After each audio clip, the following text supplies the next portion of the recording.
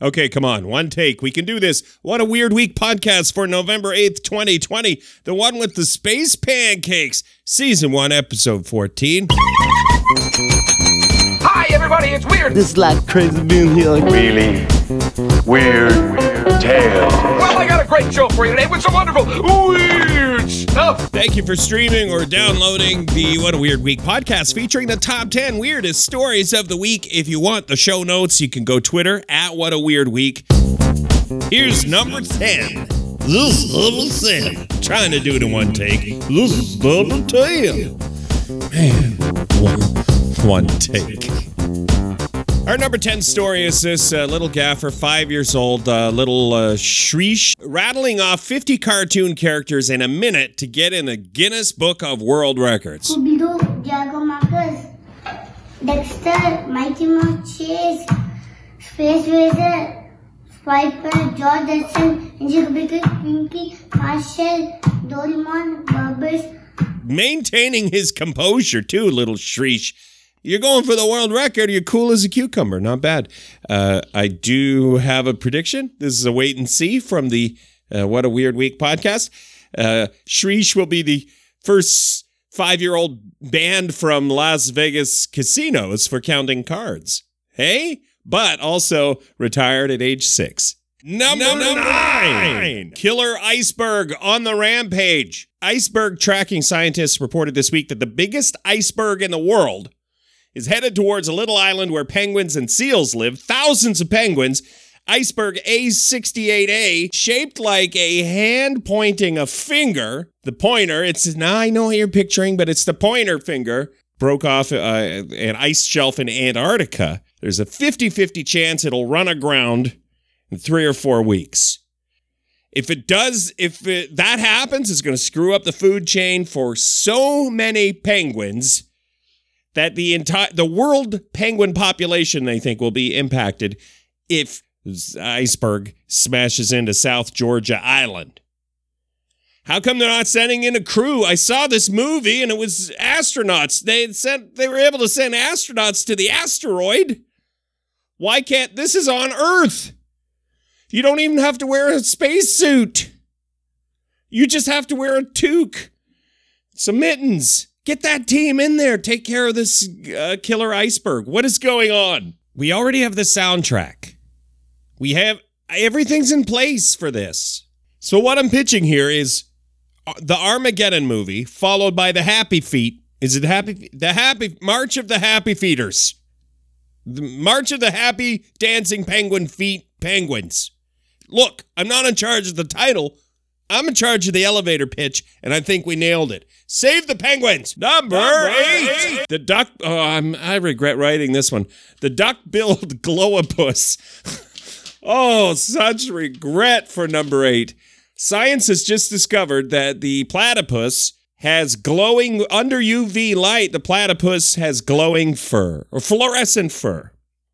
Discovery was made at a rave in downtown Birdsville. I also regret writing that. I wrote that down as though it were a joke, that I could end on that joke. Discovery was made at a rave in downtown Birdsville. Maybe we should just stop there. I mean, we have other stories to get to. There is a chance we could redeem ours. Okay, let's try. Number 7. Whale tail sculpture catches train and our hearts. This elevated train in the Netherlands smashed through the end of the track, surely to fall, to the ground, plummet to the earth in a disaster. But instead, no, there was a whale tail sculpture near the end of the track, and it caught the train. It really could have been a disaster, and instead, it went from a terrible tragedy to a lighthearted headline and a well-cropped photo in publications around the world. The statue probably saved the driver's life. Look, I'm sorry. No offense, art experts.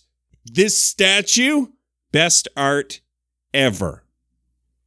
Because how can you, has Venus de Milo ever saved an engineer's life? No, she hasn't. Has the Statue of Liberty ever reached out and caught a skydiver whose chute didn't open? That would be pretty cool, actually. If that happened, please send me the footage. Number 6. When this new Disney animatronic makes eye contact, you will confess all your secrets. Look, I'm a Disney fan. I've gone to the parks. I like it there. If you've never been, when they upgraded Pirates of the Caribbean to have Johnny Depp, Captain Jack, to have that animatronic at the end of the ride. Oh, spoiler alert. He survives. And at the end of the ride, there's Captain Jack. It's pretty convincing. It looks like it's really Johnny Depp in costume. Now they revealed even better technology to blur the line between real people and theme park cyborgs. It's in the eye. The secret, it turns out, is in the eyes. And they figured out how to make the eyes track. They are making eye contact with you, these animatronics. It is very fascinating, and at the same time, it will freak your being. It also, if you want to see a little GIF of it in action, it doesn't have any skin yet, so even more off-putting. Number 5. Follow up to the Baby Shark story. The most viewed. A couple of weeks ago on the podcast, we were like, brace yourself, because Despacito soon will not be the most viewed thing on YouTube, and now it has come to fruition that Baby Shark is the most viewed thing on YouTube. That's it. That's our number 5 story. What, you thought we were going to play it? No. No. It's still in your head, even though we didn't play it. All we had to do was say the name Baby Shark. You can't get it out of your head?